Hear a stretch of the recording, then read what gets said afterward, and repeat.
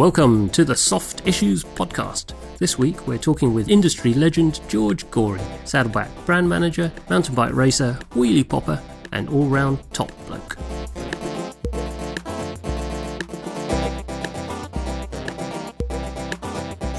So tell us your theory about hitting stuff, George. My theory, largely a lot of our conversation was lost before we've hit record here. But we were just saying that it's there's a lot of aspects of spannering and bike repairs that I think the general public feel that there should be like a nice, well-made drift or removal tool or something like that, and the reality behind a lot of press fit things and a lot of interference fit things is that you really have to get a bit gung-ho on removing them and taking a drift and a heavy hammer and a bit of persuasion to get them out. But it's not always the expectation of the customer that this delicate £10,000 bike they've got is about to take the shoeing of its life. But I think there was a technical term, wasn't it? Just twat it. Yeah, just twat it one. Yeah, between us all.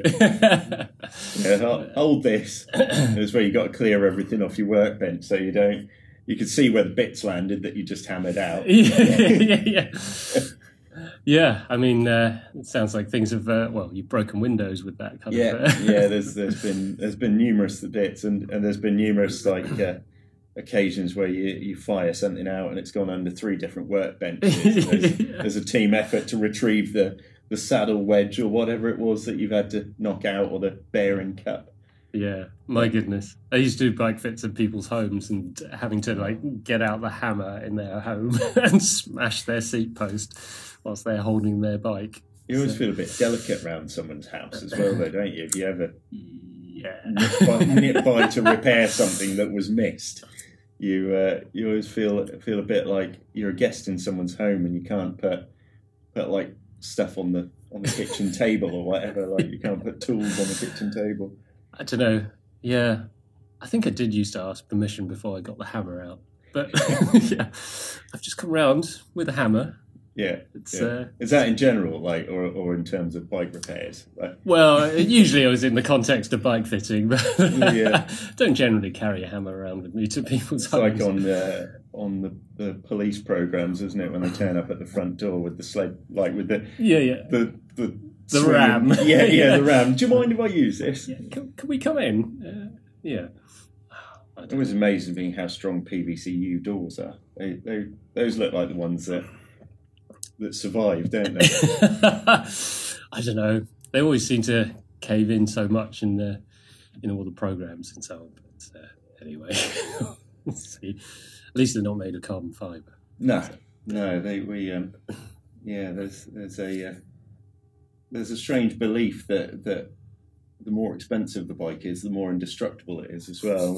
I'm sure we've all come across that in our time as well. And it's like like when you're watching the Formula One and they sort of have a little touch tyres and then it creates this rainbow of shards of carbon around the place.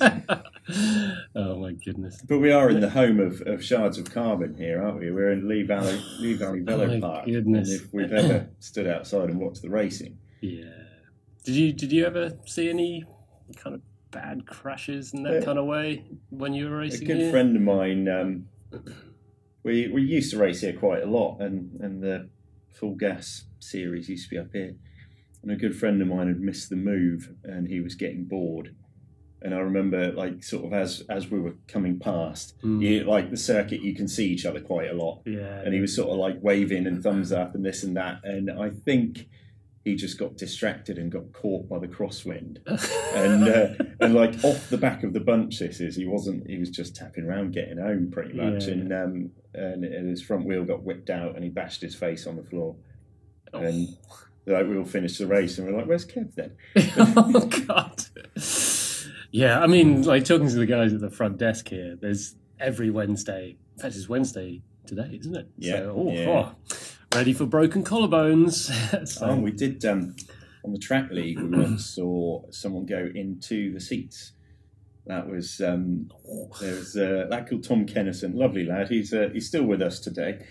and he came. It was in the B's race, and the A's were just about. We were all like waiting to go onto the track for our race, and the bunch caught 2 riders on the last lap, and I don't think they realised the perpetual speed of the bunch, and one of them swung up to get out of the way and kind of ripped through the bunch. And like on track, you tend to ride over stuff. If there's something happening, you go up because everything slides down, and it sort of works quite well. But with the speed of it all, people were sliding up, and he sort of like hit someone and took off and went along the rail and then into the seats.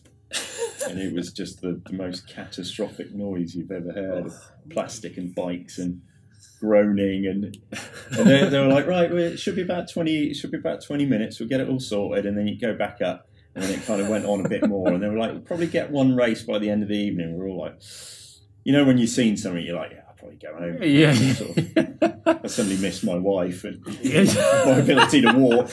Yeah. Just don't fancy it today. Yeah, but generally speaking, it's all pretty safe. Cycling's very safe, isn't it? Everyone, yes. Triathlon. Time trialing is... Don't know. Hacking on the F4. Like you said, cycling you just fall off and lose skin, whereas like time trialing's the iffy one now, isn't it? It used to be like 20 years ago. Yeah, exactly. I was watching Dan Bingham at Worlds, and I don't think he looked up like once.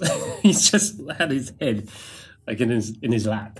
It used to be like so simple back in the day, because like in Devon when I was racing when I was younger, you sort of did time trials because there'd only be like a road race every 2 or 3 weeks, or an evening crit, like they'd do 4 through the summer or something, and you'd stack it up with time trialing. You'd go to the local 10, and there'd always be a club 10, but you turned up on kind of whatever, and people were on like an old like Steel Harry Quinn from when they were a junior, and it was good enough, and everyone sort of bowled on and got on with it, and like you said, they pedalled round, but it's like even track's got like that. It's an arms race now, isn't it? Like absolutely mechanical doping, isn't it? Yeah.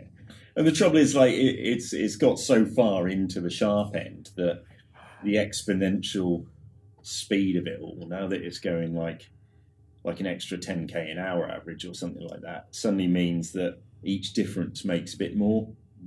But well, it's like the depth of one's pocket does not necessarily correlate with athletic ability. No. You've got to actually still be able to ride a bike. There used to be rules, though. Well, not rules. There used to be unspoken gentleman's agreement. Etiquette, where it was like if you were on a weeknight track league sort of thing, like a bit of a kickabout, that you didn't use carbon wheels and everyone ran the same gear, so it was just racing against each other.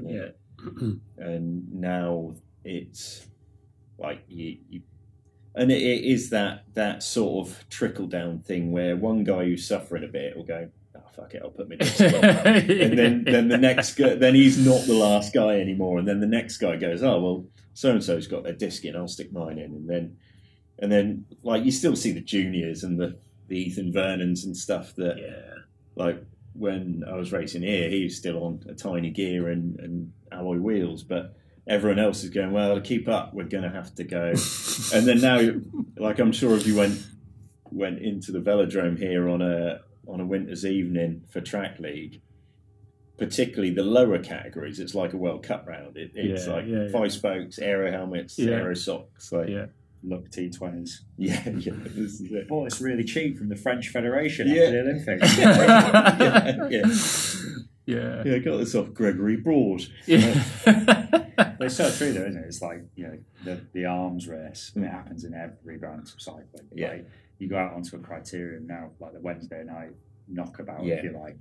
Everyone's on like 10 grand bikes, skin suits, aero helmets, like it's bonkers.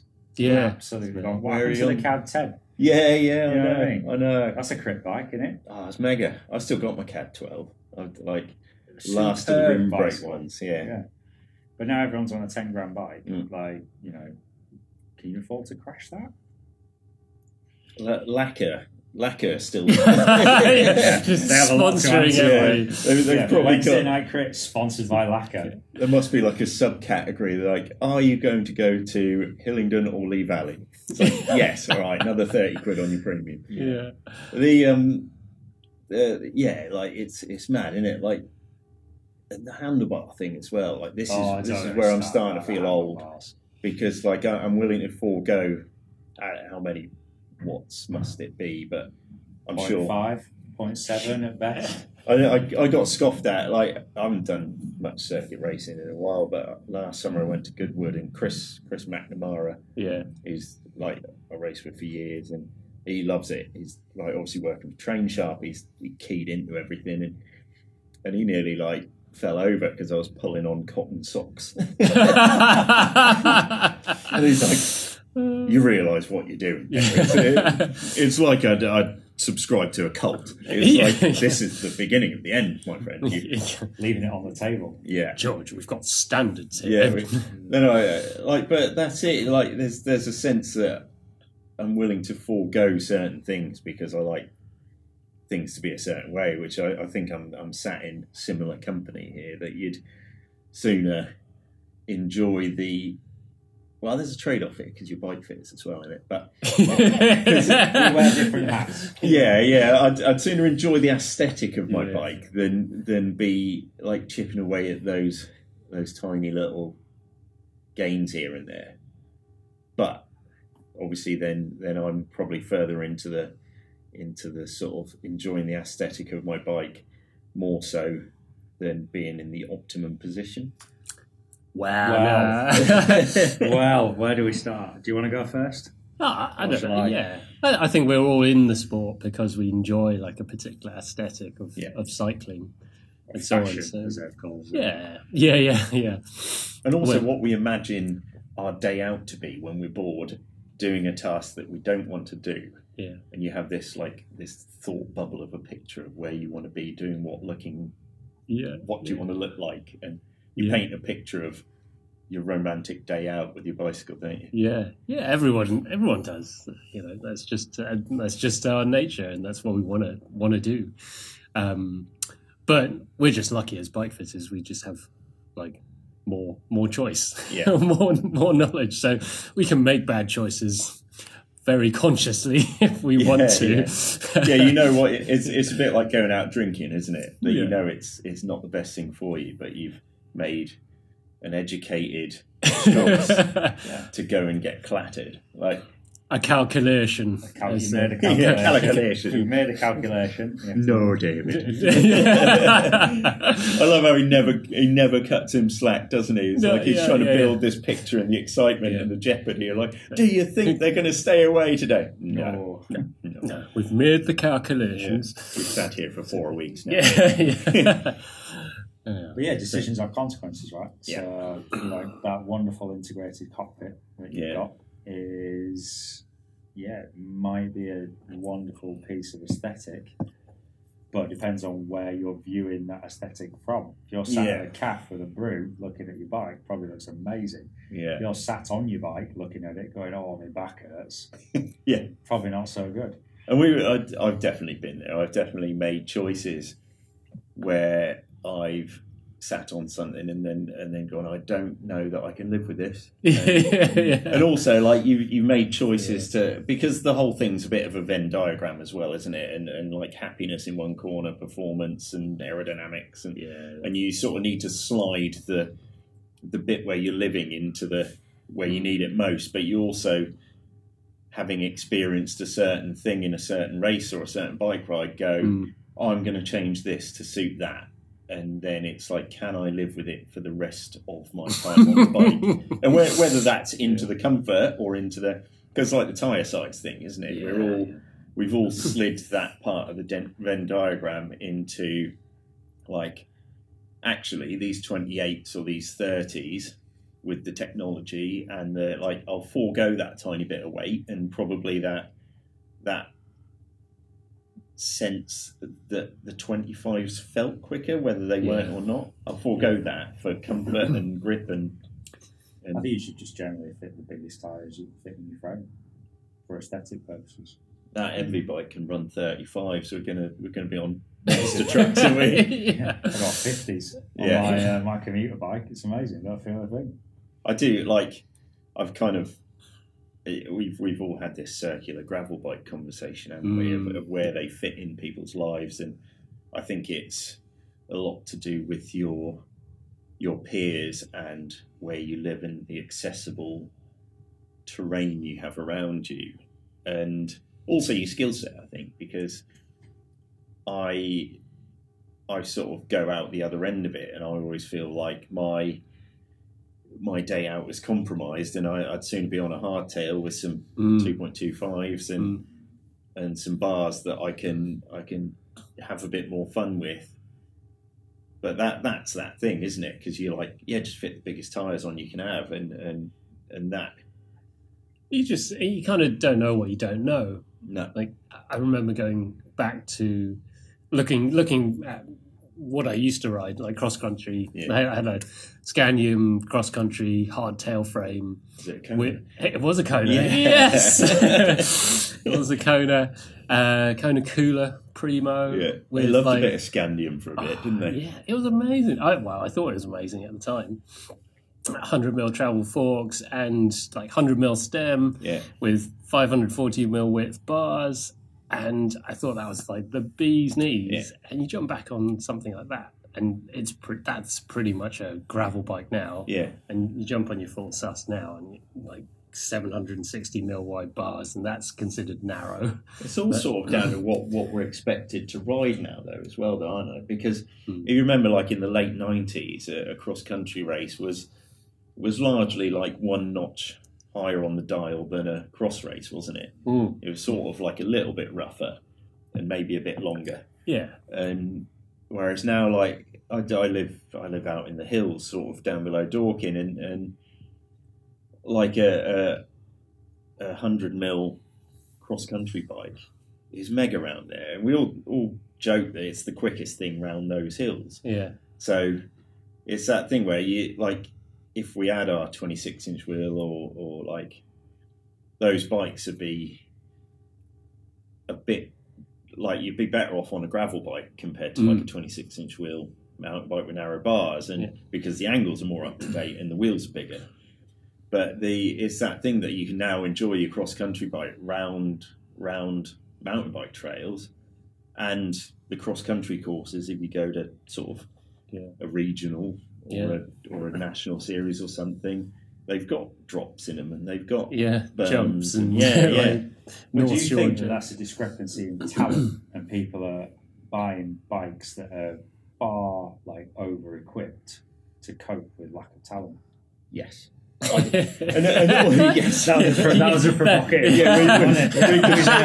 can shake hands and all head on our merry way. We've set the one. Excellent. Completely. Next. And also, it is that sort of the consumer, because like a lot of people are buying into a club in effect, aren't we? Like sort of, I think you very much get people that sort of get a sniff of a sport and then go, what tickets do I need to buy? What things do I need to fit into this group so that I can then.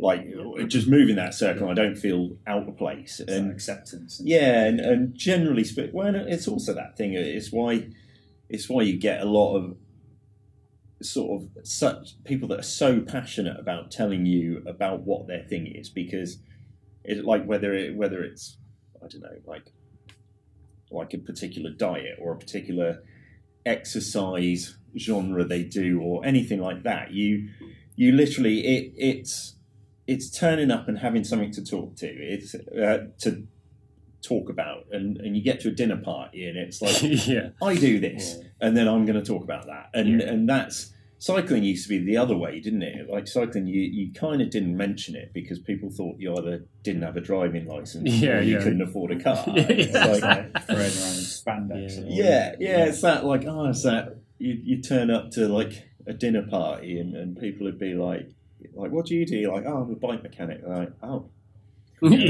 Whereas now it's sorry to hear that. You're getting like ushered out to the garden to look at someone's bike in their shed and go like, I've got this, and like I'm doing a Ride 100. But yes, bikes are largely, it's the same as the automotive industry. It's sold on numbers, isn't it? And I think if someone buys a 150 travel bike and like rides it around the hills and they get used to it, and the next natural thing is like, well, that felt good, but like 160 must feel better, right? Like, or 160 used to be a downhill bike. Yeah. Orange Patriot was 160, wasn't it? I keep saying if you got a modern cross-country bike, for example, like a World Cup cross-country bike, and you gave it to someone in the early 2000s to ride a World Cup downhill on, they would absolutely assassinate people, wouldn't they? Well, that's the thing. It's like that bike that you were describing, Wade, the hardtail 26, like 100 mil upturned stem, 540 bars. That's what everyone rode. Yeah, and you had to have a sense of mechanical sympathy when you rode it. Otherwise, you'd end up in a tree with inner tubes as well. Yeah, absolutely. And now it's just like you can turn into a bike park or whatever. You're riding blue trails, which, let's face it, aren't the most fun. Yeah. Everyone's geared up, like tooled up, like they go into war. Yeah. And it's just like, dude, we're on like flowy blue trails. It's cool. Like, I always joke that the kinematics weren't really sort of when they're figuring out the kinematics of a bike, they didn't really have in mind someone that was like knackered because he was wearing a backpack and big boots, sitting down, freewheeling down the trail. It's like, so that's it. It's sort of, it's hard to make these bike they're great in the Alps and they're great. I think you just got to be honest when you're buying the bike that you're like, what am I using it for, and what will be best. Exactly. But I always think as well with saying about those cross-country bikes of that era, that also it had to be done in a process, didn't it? Because you couldn't imagine if you turned up with like my Mach 4, like a 100 mil cross-country bike, and you gave it with 29-inch wheels, disc brakes, and one chainring, and you handed it to, I don't know, like Barry Clark or something in the 90s and go, like, you're probably quicker on this. They go, no way, that's way too long. It's like those, don't know about the disc brakes, it's like, it's all squishy when I pedal. And like I think with all of this, whether it's like the aero stuff or the depth of wheels or, well, you saw how long disc brakes took to really standardise. It has to be done in little increments. And the companies that jump those increments tend to fail and not be known as the people that started the movement, if you know what I mean. Yeah. Because like Felt were probably one of the first aero bikes, weren't they? Like in that Garmin Slipstream. They are, yeah. But like when you think of, like if you think of who did the first aero bike, like Specialized kind of spring to mind, and mine was the Cervelo. That's exactly kind of like the benchmark, isn't it? Yeah, it's interesting you say, like, because when like one bar and disc brakes and aero was becoming a thing, like the 3T, the Strada, that was like well ahead of its time, and everyone was like, absolutely got the not. kicking of its life. Got absolutely mullered. And sometimes the infrastructure's not there in the sense of like that when that 3T came out. It like the group sets weren't there, were they really? Yeah, the gearing ratios weren't there, the group sets weren't there. I guess that's the difficulty brands have to kind of balance if they want to kind of lead the charge, or they wait till a bigger boy takes it on, and then suddenly everyone's trying to play catch up, and then making maybe poorer decisions because they're trying to be the same. So it's quite a difficult balance to. I suppose the second tier people, the people that made it work, or the people that became synonymous for it, probably didn't have the idea, but they had the capability and maybe the resource to make the idea work or develop the idea, and just gone like, that's cool, but the bit they're getting a kicking over, if we do this with it, and then just go bam, mass market, right price, and do the right marketing, because ultimately that's a big thing, isn't it? Then you have an SL7. I love the loops that like Specialized go in, because they're like, the SL4 was mega. I loved that bike. I had one. And it had that OSBB thing, which was a nightmare, and there were so many like different recalls and changes and kits that you're like, we've got a fix for this, and they send you a little bag of Araldite and some new plastic cups. And then that was such a nice bike, give or take its foibles. And then they're like, right, well, what we've done is the Venge, and the Venge is what you need now, the aerodynamic Venge. And then, like, you couldn't possibly race on that. So you chucked your SL4 in the sea because it was worthless. And then you got your Venge, and then you're like, Venge, this is really good. It's like, oh, well, you need the next Venge. And then you're like, that one seems a bit quicker. So it's integrated cockpit, your favourite shenanigans. Can't adjust it, but it's quicker. No, and the front brake cable's got 7 right-hand turns in it. I remember counting because you had to go on a special course to build those things. Otherwise, they wouldn't sell them to the shop. Christ! And the front brake cable had 7 right-hand bends in it by the time it got to the shoehorned calipers because of the UCI rule change. But you got that, and then they're like, right, what we've done is we've made this new SL bike, which is kind of as aero. You're like, oh, right, let's chuck my Venge in the sea now. So you've got rid of your Venge, and then you like got your SL7, and they're like, SL7, can't go up mountains on that. So here's your SL4 again, but with a threaded bottom bracket. Yeah. You're like, son of a bitch! Like, how have I ended up back here again? And then they're like, and then they've gone and sold you like an SL7 again. And you're like, oh, hang on, like, so, and now it's like it's molded back into like a. It's sort of a little bit aero, but a little bit compliant, and it looks quite cool. Like, I'll have that. Tell you what, though, the Athos which they made is absolutely banging. People love that thing, really, and you're kind of like, well, why did you ever go away from it? It does remind you that normal bikes were. I said this at Goodwood. I was racing around Goodwood, and everyone was like, "This was last summer. I was on a System 6, like a slabby." Uncomfortable but really quick Cannondale aero bike, and we all raced around, and I think it was knocking on 30 mile an hour, and we finished. And I jokingly said to someone I was riding with, like, we could have, if we all had normal bikes, we could have done the exact same thing but enjoyed our bikes on the weekend. and that's the weird bit now, isn't it? But it feels like the industry's coming back a bit now. Yeah, it always ebbs and flows, doesn't it? Like, I guess they have to push it so far in a certain direction, or do they? I don't know. Like I think there's that progression, and then, like we said, it's like baby steps so that people accept it, and I guess different people upgrade at different times. But then I think it comes up against a wall where people start getting fed up with a certain attribute, like the comfort of some of those mid-ground aero bikes, and they go, like we were saying a minute ago, I'm willing to forego a couple watts so that I enjoy riding this on a weekend, and this is what's good about them coming back the other way. They're just nicer bikes, aren't they? But that's the thing, like going back to people getting into the sport early and coming into the sport late. I like all 3 of us here grew up riding bikes, and we've all been in the industry for God knows how long. But people are coming to cycling when they're kind of mid-age or later on, and so they're trying to buy straight into that. I don't know, the aero club or the lightweight club or something like that. There's that sense as well that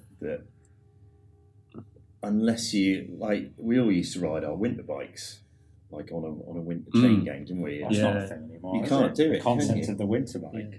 Mudguards, long flappy mudguards. It's that thing that like an old, like what were they called? Ribbles used to be like a made Ribble them, or the blue Ribble Audax. It's funny how there was a standard issue winter bike colour, wasn't there? Yeah.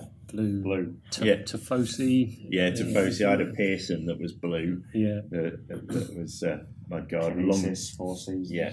Long drop calipers. Yeah. And there's that sense that you used to be like, but there's the people that, like, rightly so, only have one bike, and when I go cycling, I ride my bike, and that's fine. But the disparity in performance now sort of nearly makes it impossible to go on that same ride. If someone's on like, I don't know, like a SL7 with 60mm wheels in, and assuming you're both the same strength, it's going to be pretty miserable on your kinesis with send off mudguards and and like 4-season tyres and Tiagra. Tiagra. No, there's anything wrong with Tiagra. No, it's whichever mech someone left behind after they had their bike service. Part shop being bike, isn't it? And like your hand built Open Pros, like it's just not two things you can sit next to each other anymore, is it? Yeah, I'd love to see some stats from the industry actually about winter bikes. Do they? I guess Kinesis still make their bikes compatible, fender compatible. Yeah, I think disc brakes and tyre clearance have made it more like year-round usable, because even the race wheels thing. Remember, like Pete, you used to have training wheels and race wheels because you couldn't ride round on your carbon tubs, could you? Yeah. Like, so, and then, because that was the thing, like round London, you predominantly rode to races, so you did a lot of races on your training wheels, like weeknight races, because you couldn't ride along the Mile End Road on tubs, could you? You'd just get a puncture. And every time you touch the brake, that's depreciation. It's like, you I could can hear the carbon just melting away. Well, you tell everyone going to Hog Hill because they had wheels strapped to their bikes and stuff. Sprint carriers. Guy Pearson will get into sprint carriers. He'll tell you the whole history of them. Oh my God, we should get him on. Yeah, God, I love it. Yeah, it set the world right. He's another generation further back. The disenchantment of the cycle industry. Well, doesn't he hold the accolade of the oldest bike shop in Britain? Or? No, it was the oldest bike shop in the world, wasn't it? Yeah. They've momentarily subbed it out to another bicycle company. Or at least the accolade. Yeah. It's like multiple layers, isn't it? Because it was the shop in Sutton was the original shop, so it's from like 1860. I remember this Canadian guy coming into Pearson's once, and he was like, "This shop is older than my country." and imagine that, they were like building bikes before they had discovered Canada, and it's so strange, that, isn't it? But that original shop is still there, and it's still a bike shop, but it's been subbed out to Balf's, Balf's was also a really old bike shop, but then has been taken over by a larger company that is a chain of bike shops, and it's layer upon layer. But yeah, it's like all these old brands, don't they? They all get thrown around. Oh, I remember when Holdsworth were still a little shop down in Putney. Yeah. Well, even like you saw like stuff like Falcon and all those, and then they just became catalogue bikes, didn't they? I remember being crestfallen when Muddy Fox got bought out by the Chinese.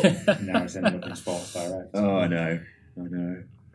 That was like the coolest thing when we were talking about our entry point to cycling, weren't we? And that was the aspirational brand when I was a little kid, to get a Muddy Fox, and it was funny because it was all. There's a really good film to watch on Vimeo about the history of mountain biking, and it's got an interview with the two guys that started Muddy Fox, and they ultimately got taken down by a holding company that had financed them, that went bust. Right. Yeah. And but they were just a bunch of British guys that kind of created an American-looking brand called Muddy Fox, and it just went, flew, didn't it?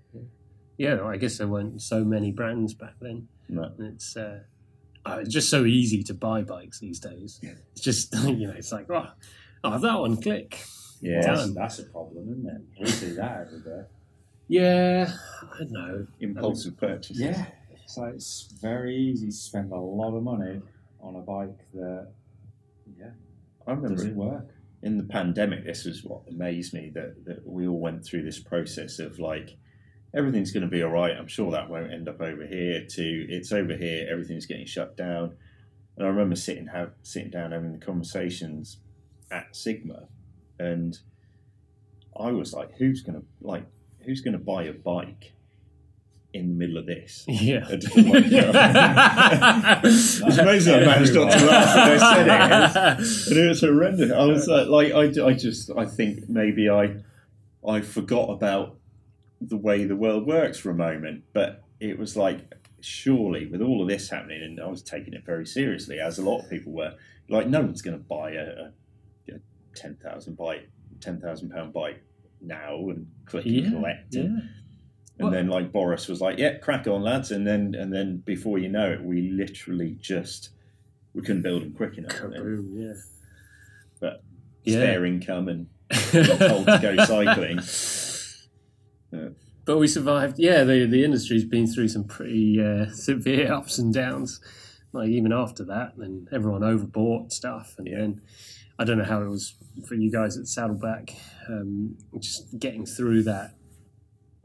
The idea of, I don't know if you suffered the same kind of overbuying and then overselling, and then it's funny. Like, it's interesting, sort of being sat where I'm sat. You get to see the different tiers of it because you see a lot of bike shops, and you see like we talk internally about the national accounts, and I look after the southeast, and we've all suffered almost exactly the same problems, just at different levels, and ultimately with different amount of zeros. The exact same thing that was happening to independent bike shops and to the nationals was happening to the distributors, and it was largely how you dealt with that and what you did with what you earned in the good times. And fortunately, Saddleback we've got very good brands. We're very switched on and starting to sound corporate now.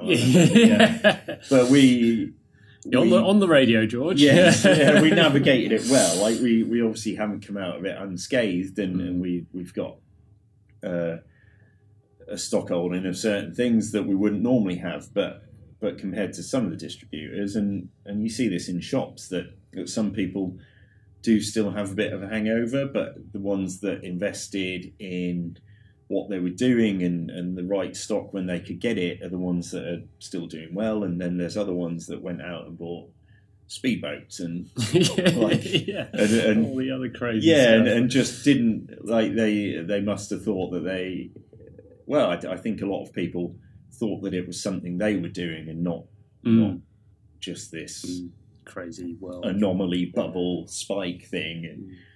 And you just saw that the people that weren't careful or weren't thought out probably haven't survived it, and that's the thing.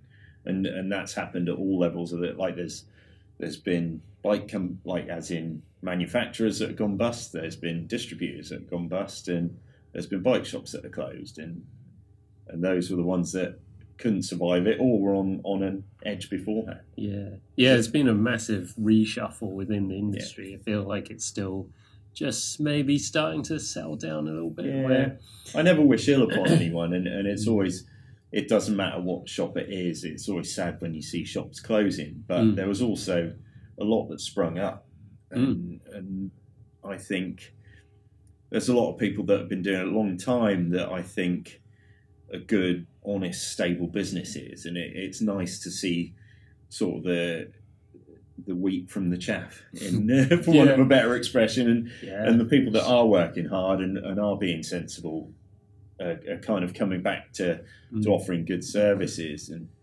in an odd sense, like you were saying about proprietary parts and cockpits and bits and pieces, the universe still needs bike shops, because people that you can't do a lot of this yourself. And I've spent years spannering, and like, even first glance at certain things, you still got to figure it out, and this isn't for the consumer to do. It's to take to someone they trust that know what they're doing. If there's one lesson I kind of felt like we all learned during the pandemic was, yes, everything went online and it's possible to do stuff online, but it's definitely not sustainable, and you still need that kind of real human interaction. You need to see George coming into your shop and showing you new things, and we need to be able to communicate and talk to people. I mean, our job as bike fitters, it's really a communication and knowledge job. Really, we're here to give people knowledge and to teach them. And there's like 1 billion YouTube videos out there, but you can't become a bike fitter just by watching all the YouTube channels. You have to get down and do stuff. Like, it's like mechanics. Like, yeah, people need mechanics because you need people to work on your bike. You need that skill, that touch point. So it's definitely not a paint by numbers thing, is it, for you guys? And I think you can't just watch a video and go like, oh well, these are the parameters I need to set to this, because it's not as simple as that. Because everyone's like, we're kind of organic balls of meat that have been like shaped by our circumstances and our genetics. So there's no like simple thing, is there? Like, going to use that next time. Yeah. We are just balls of meat. Meatballs. I always said meatballs. We're basically bone, meat, and water, aren't we? So, Yeah. But yeah, and like I said, we all offer something, and it's never a sense that I go to people to sell them stuff. I go to people to sort of help build opportunity, and it's that thing that we're all kind of in this big club that we all kind of an ecosystem that we all need each other to survive, and if we all work together and we all kind of like aim for this greater good where everyone's enjoying it, everyone's making the right amount of money out of it, and we're all doing it for the right reasons, then we can go and ride our bikes at the end of the day, can't we? But that's an interesting point. It's like, if we're all pulling towards the same end, then life's going to be better for everyone. And do you think, I don't know, like, I've not been in this game as long as you have, or you, Wade, but there was a lot, like especially pre-pandemic, of like every man for himself almost. Do you think now that it's kind of like you said, the wheat's been sort of cut from the chaff a little bit, that there's now more of this like cohesion within the broader industry? Or there was a sense when in the middle of the pandemic, when there was zero stock of anything, it was like, yay, everything's gone back to like everyone was paying like maximum money for everything, and it was a sense that it's like, oh, this is it now. I think unfortunately the tail end of it, there was a lot of, like we're saying, getting back to this form of status quo. There was a sense that some people needed to do it quicker than others, and some people could weather the storm and view the bigger picture, and there was others that couldn't. And like you said, there's I think, unfortunately, in the process, a lot of companies kind of made promises to people expecting this to all go on, and they're sort of having to kind of find their way out of those promises that they've made, because it's sort of the growth that was expected by some people just isn't there. So I think, unfortunately, there's some people that can't, even with the best intentions, pull in the same direction as some of us would like to go in, or the industry needs to go in. But I think the further from that like patient one we go, the better it'll get. Like I think there's companies and businesses that'll do really well, and we'll get to this point where everyone's kind of got. I think most distributors and most retailers are sort of have a good view of the level they need to purchase at, and craziness has passed us a bit. I think it was just a bit of a wake-up call, wasn't it? And just everyone recalibrating, being like, hey, maybe there's a... It always seemed like the bike industry was one of the best industries at shooting itself in the foot.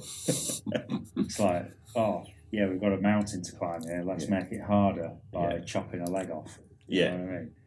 So we chop the leg off, we'll be lighter, so we'll get it a bit quicker. Exactly. But it's kind of like that kind of question, is that will we ever get past that?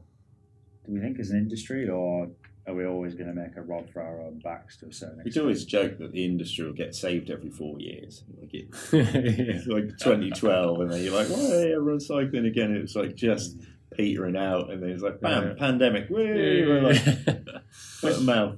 Yeah, I can't remember that. Mountain biking. But so we're reading today about a bike manufacturer that's just launched a new bike that you can only use their integrated cockpit on.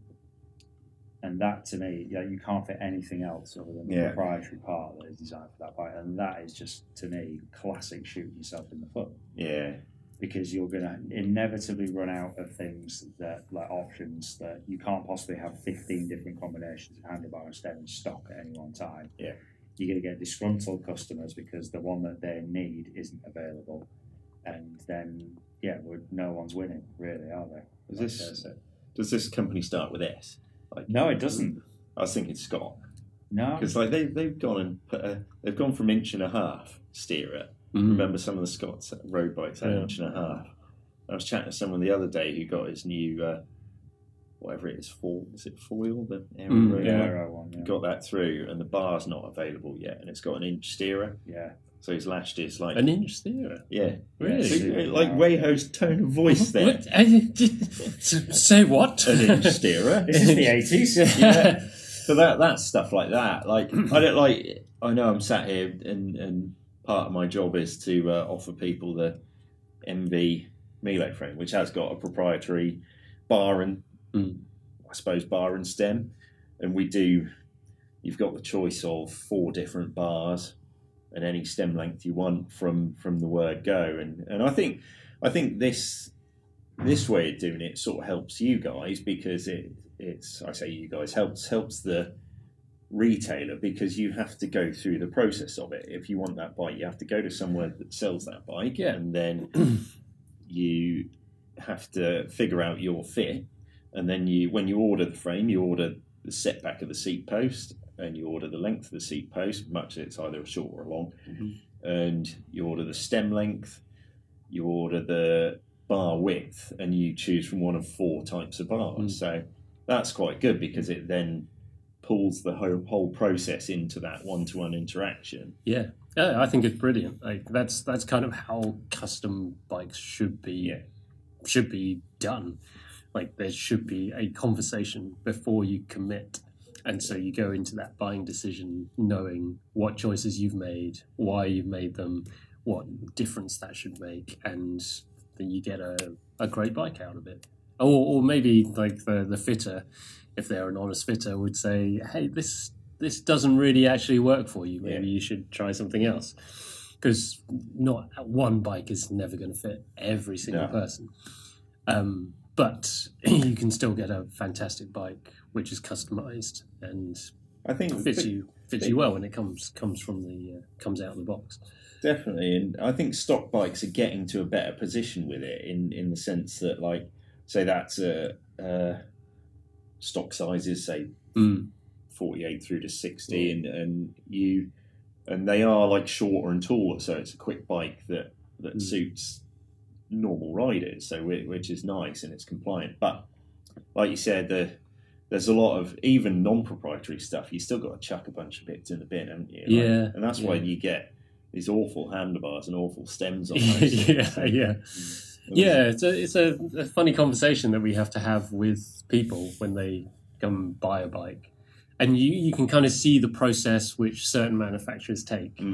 You know, those manufacturers who build the complete bike but just put crappy components all over it because they know that everything's going to get changed anyway. So why would you put good stuff on there? Even the wheels, isn't it? Like, yeah. But then, quite often the customer doesn't know that, so then they're like, "Why is this bike feel crap?" Well, that's the sad part, that someone has probably spent $4,000, which seems like a lot of money, and it ultimately is. Like they spent like $4,000 on a bike, and they wheel it back in next time, and the free-up body's gone, and they're like, it's because the wheels are junk. Yeah, and it's like, well, why are the wheels junk? It's like, well, you meant to replace them as soon as you bought it. That's your next purchase.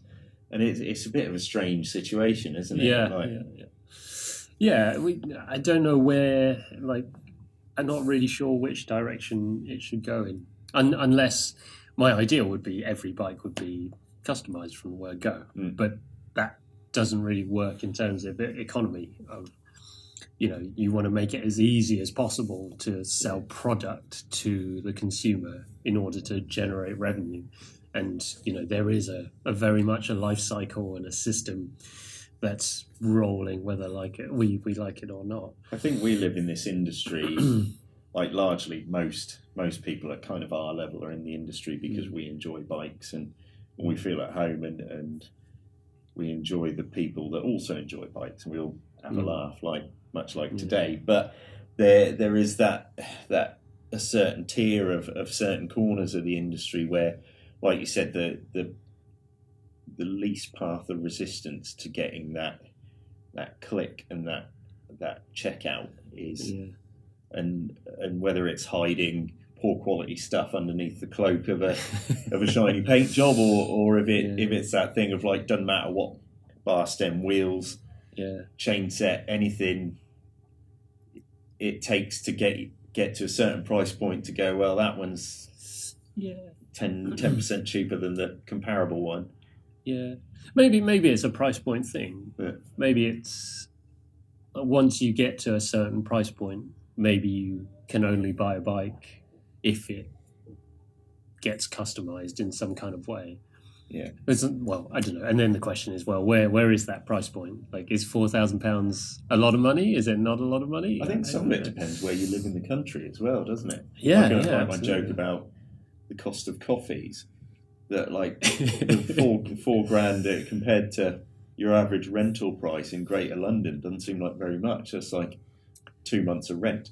Yeah, and like £4,000 in Grimsby it seems a lot more, doesn't it? Like you can get fish and chips for £2, can't you? And it's like But the weird bit is we say this is a modern thing, and it's in an odd sense. It's sort of you used to have to do it anyway. Like years ago when I sold road bikes in Devon, that if you sold someone a road bike, you'd have to take the 130 stem off it, and you'd have to take the like 5339 chain set off it, and the 1123 cassette off it, and then you'd have to. And they're like, oh, I just spent like back then, I suppose, like £2,000 on a bike, and how come I've got to change all these bits? And so, well, you're not going racing, are you?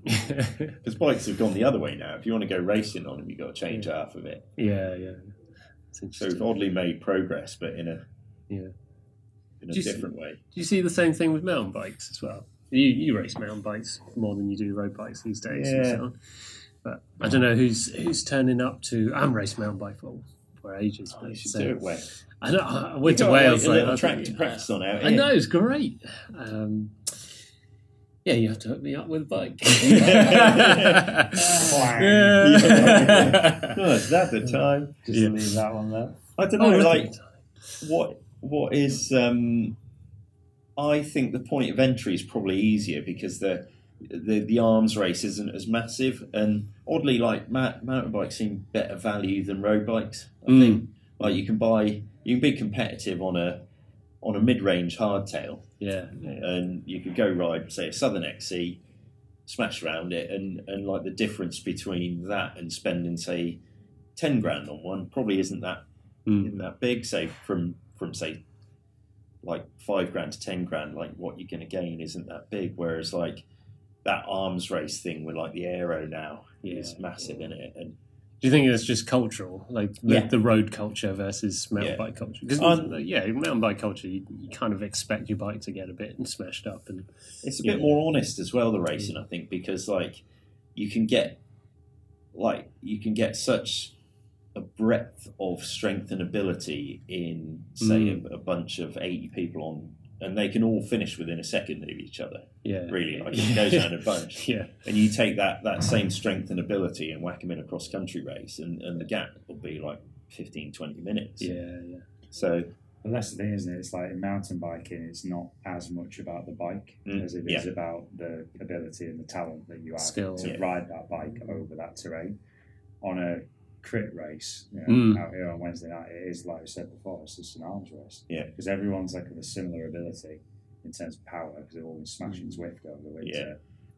And it's then ultimately whose bike is the fastest, and who did a better job of shaving their legs.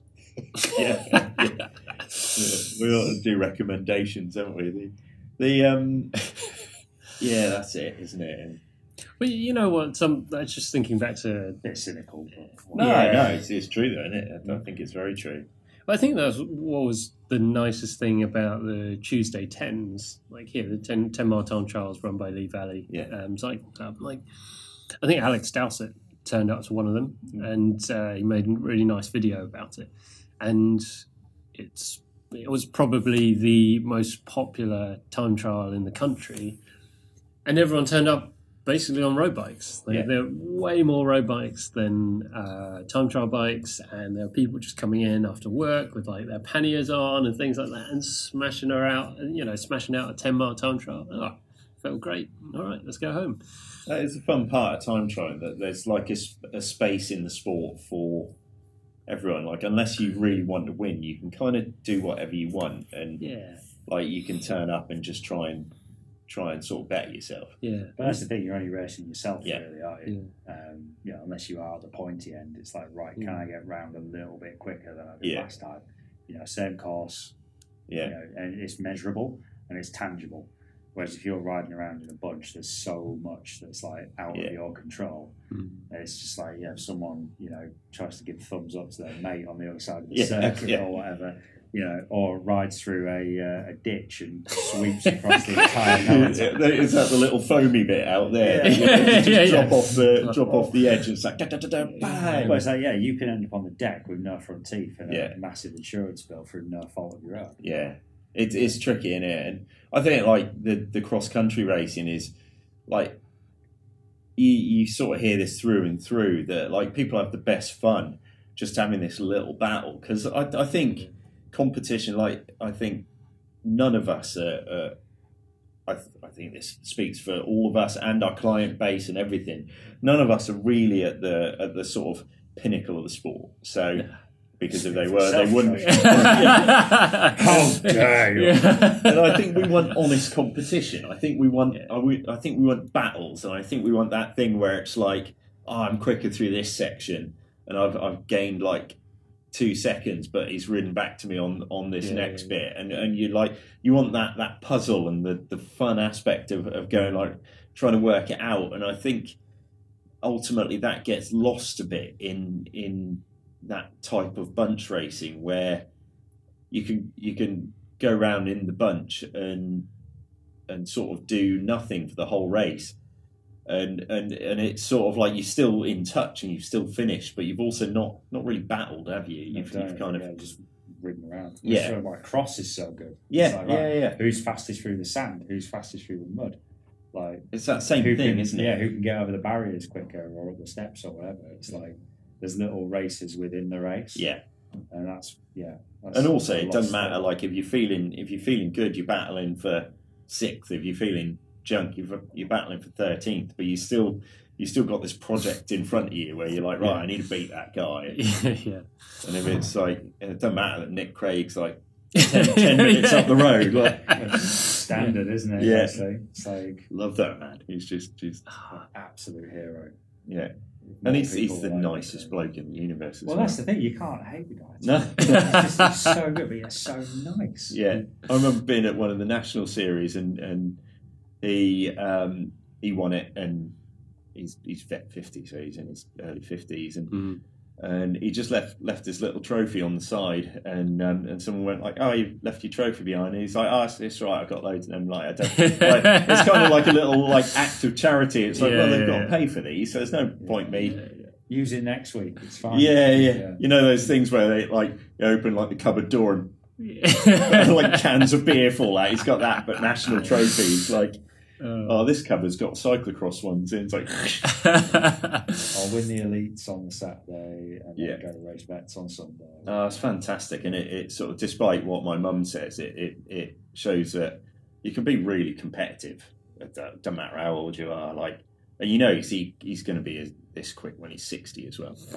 And but that's the nice thing about like these off-road races, like whether it's cross or mountain bike, you're racing in the same races like all these top end guys, and even when I was racing 24-hour, like that was brilliant because you get all the pros in there, and they're just racing exactly the same course. And I think that's what's really cool as well, that you go to. Whether it's a Southern XC or like a national series or whatever, that you are riding the same course with the same obstacles, and you can even compare times because, like, generally speaking, unless the weather's catastrophic, you got a good like indication of how quick your laps were, and like even compared to like Evie Richards turned up to some of them, and it's interesting like seeing how quick these elite women are, and they're just like. Awesome, yeah. Oh, and the skills as well. Like you just even like the some of the like under 23 girls and stuff like that, and they just not batting an eyelid, going off these massive A lines, and you're like, that is incredible. Like, yeah, it's been really. I did a fit for a young lass called Maisie Harper, and I think she was only 11 at the time, but now she's working her way through the ranks, and it's amazing to see her progress. But even back then, like the stuff that she could do on a mountain bike, absolutely just like creamed a lot of us. I think it's 10 times cooler to be a girl. Like, do you know what I mean? Like, I think the sort of pathway and the distractions and the hurdles to getting really good at what's ultimately like a bit of a burly sport, in it. You get roughed about a bit, and I think that commitment to see sort of young girls coming through the sport is wicked. I think that's really cool and nearly more aspirational, because like young lads get thrown about all the that's kind of what you do as a teenage boy. You batter each other. But it's the hurdles to getting into it. That's what needs to be kind of removed as much as possible. It's like, right, how do we make this sport more accessible for everyone? Yeah. But that's what I love about cross. Again, like you go to a local cross race, it's like the kids race, and everyone's in it together. Everyone's all in it. The family sense is far greater on the like mountain bikes and cross, isn't there? You see people that their whole sort of family unit's based around it. They've got a camper. It's like, oh, this is what we do through the summer. We go to the national series, so we like we like have a little cook up, and we sit out and you do the practice, and we'll wait for tomorrow, and there's that saying, like, you don't so much get that on the road, do you? It's not quite the same. It's just a different culture, isn't it? You don't see people camping at road races, do you? Do you know what I mean? Like, but like the track's cool. Like, that's one thing I found when I used to live in Devon and race in Newport a lot, and then when I moved up to London, the first time I went to Herne Hill, there was like 50% of the people I raced with at Newport. I'm like, it's a bit like, what are you doing here? It's like, well, there's only 5 velodromes around the UK at the time, so if you're going to go racing, if there's something on, people just drive to it, and it's the same family, which was cool. It's same with BMX. It's like, you see the same people at every race. Like, touring the north of England. It's like, oh, you were at Haworth last week. Oh, yeah, Chesterfield weekend. But it makes it more fun, though, doesn't it? Because you see your mates that you don't normally see, and exactly, it gives you a bit of motivation to go, doesn't it? Not for sure. Yeah. So it sounds like cycling's still in a healthy place then. I think we just got to all remember that it's good fun. Like, let's just ride bikes and do whatever. Do what makes you happy, isn't it? Yeah, and also if you're not having, like, if you've passed that halcyon fun stage of a certain type of cycling, don't just give up cycling. Just try a different type of cycling. Buy a new bike. Buy a new bike. Don't chuck money at don't chuck money to the sport to cure the problems of the cycling you're doing. Chuck money at a different corner of the sport. But that's it. Like, I think it's easy to think that like, if you're not having fun with it, that's it and it's broken. But you can just try it, and you meet new people, and you meet new circles, and you kind of just like, you can kind of start that fun learning curve, because I think that's part of it. Like, when you start something new, the progression is a lot more enjoyable and faster, isn't it? And, absolutely. And that revives your. If suddenly you're feeling like you're improving every time you go out, whether it's every night or every weekend, then it just makes you want to do it, doesn't it? So embrace the suck. Yeah. I think on that note, then, folks, we're going to wrap it up. We've all got a new motto. Embrace the suck, ride your bikes, and have fun. Well, thanks for having me along. Enough about butts. Oh, thank you, George. That was amazing. So, we'll have to get you on again. Yeah, it's good fun, isn't it? With Nick Craig and Guy Pearson. Yeah, Nick Craig and Guy Pearson. What a dream team. So if you're in any doubt, you definitely need a new bike. Next week we chat to Matthew Butt, British cycling coach and head mechanic at Lee Valley Velodrome. See you next time.